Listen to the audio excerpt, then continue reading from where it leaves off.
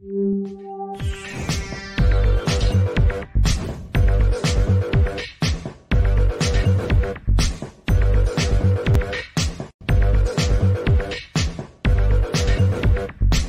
everybody, welcome to the show. You know where you are, the 9 at 9 with me, Tigo.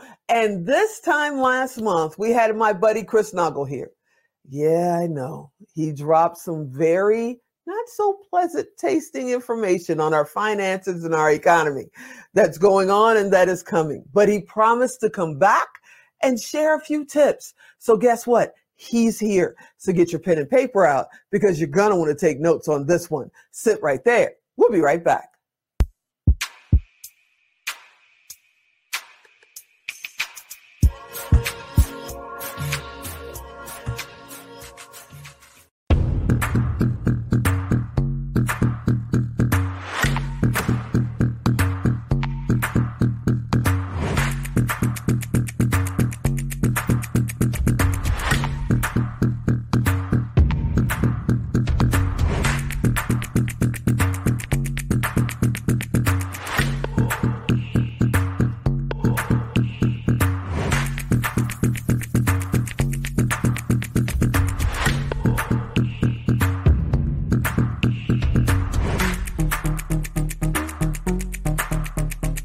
Hey, welcome back. Yeah, you heard me right. My buddy Chris is here. He's going to help us out again because, hey, this economy is no joke. Chris, are you out there?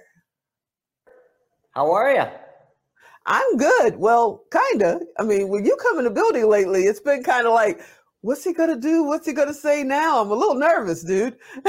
Well, let's try to brighten it up this time. But, sometimes you just got to, punch people in the face. And I don't mean that in a literal way. I just mean sometimes like, people need the truth, and regardless of how much the truth hurts, they need it. Exactly. And that's what we did last time.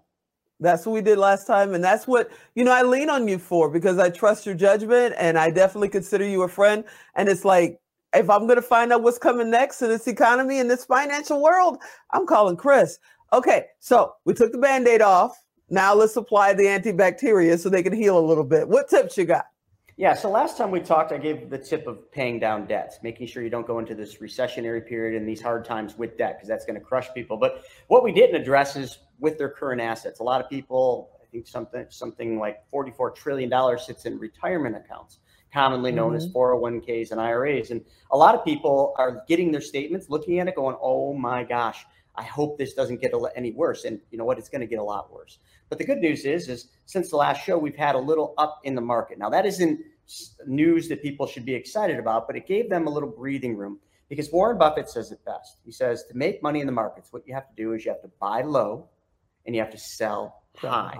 And if you do that, you won't lose money. But most people buy into temptation and FOMO and they buy high because that's when it feels good to buy.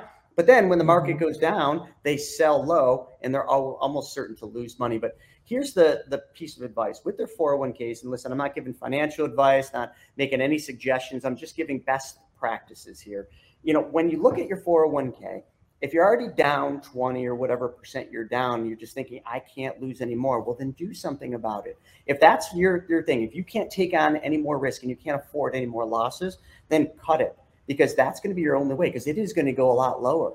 And that's going to be an opportunity I'll talk about on the flip side. But you have to look at your current assets and say, if you can't lose any more money, then find safe places for it. In all 401ks, there's always a conservative option. A lot of times there's money markets or cash options or fixed options. That's your safety, right? So that's your lifeboat. Move your assets into that and just wait for a little bit, right? Because if the market's going to go lower, what did I say earlier? Buy low. Then we can always reposition that money back in at lower times. You're never going to know where the bottom is, and you're never going to know where the top is. But you can dollar cost average on the way down, and that is the strategy. As you're putting new money in every paycheck, don't stop that, because if the market's going down, that's what you want to do. You want to keep buying into it and keep putting into whatever you've been putting into that you were, that fits your needs. That's a really good piece of advice. And I know a lot of advisors, I was one for 16 years, are telling you, oh, this is just a paper loss. Don't worry. You're in this for the long haul. Let me explain something to you. The long haul, yes, that is correct. But that's like 20 years. And I'll tell you this right now, your emotion will get the better part of you inside of that. If the market slips another 30, maybe even 40%, which is highly probable, okay, can you handle that? Because you don't want to lose that. Because if you lose 50% or 40%, you have to 50%, you got to make 100 just to get back to 50. If you lose 40, you got to make 63% back just to get your 40 back. It's called the drawdown effect. Look it up. That's what playing the long game is. I'm not saying it's bad for everybody, but if it's not in your plans to lose money and wait all these years to get it back, then play the safe game. Find shelter in those conservative assets that are in your 401k or assets, and move your positions into those in the time being while it gets worse and worse, and then slowly start buying back. And that's some great advice. Yeah, that is some great advice. And then it makes me think, what about the young people? What about the people that are just getting started? They don't have 401ks, you know, they've got thousands of dollars of credit card debt and student loans. And they're going, I'm just getting started, man. I just got my first, you know, corporate job, or I just launched my first business right in the middle of this. What about them? Do they have any hope? What should they do? Yeah, actually more hope than the rest, because if you're just getting started, like, the world's yours. The canvas is blank. You know, a lot of people are focusing right now, oh my God, I got all this student loan debt, but the government's going to pay it off. That's the wrong attitude.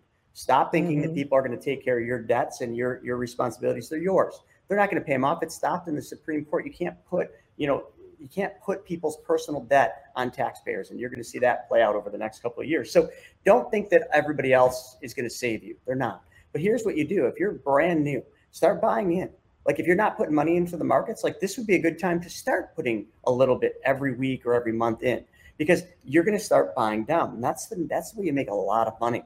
Now, the other thing, if you're looking at starting a business or you're just starting in your career, I got the best piece of advice ever for you. Do more than everybody else. If you work for somebody else, work harder than everybody else, solve bigger problems than everybody else. Stop complaining. Stop trying to be the norm. If the guy next to you does X, do double what he does, and watch how fast you climb the totem pole. And even if you get laid off because, you know, hey, maybe the company slows down, you will be the most desirable employee that somebody else will hire for more money. You see, this is the time when you get to shine, because everybody else is being lazy. They don't want to work. Go in hot. Go in as the person that wants to conquer the world every day, and don't listen to the noise or anyone else. Take over and gain market share right now, whether it's in your business, somebody else's business. This is how you become the next CEO.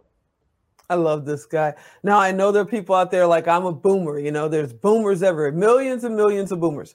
A lot of them had their lives shifted when COVID hit because they were forced into retirement, or their job was phased out, or whatever. And they made it through that.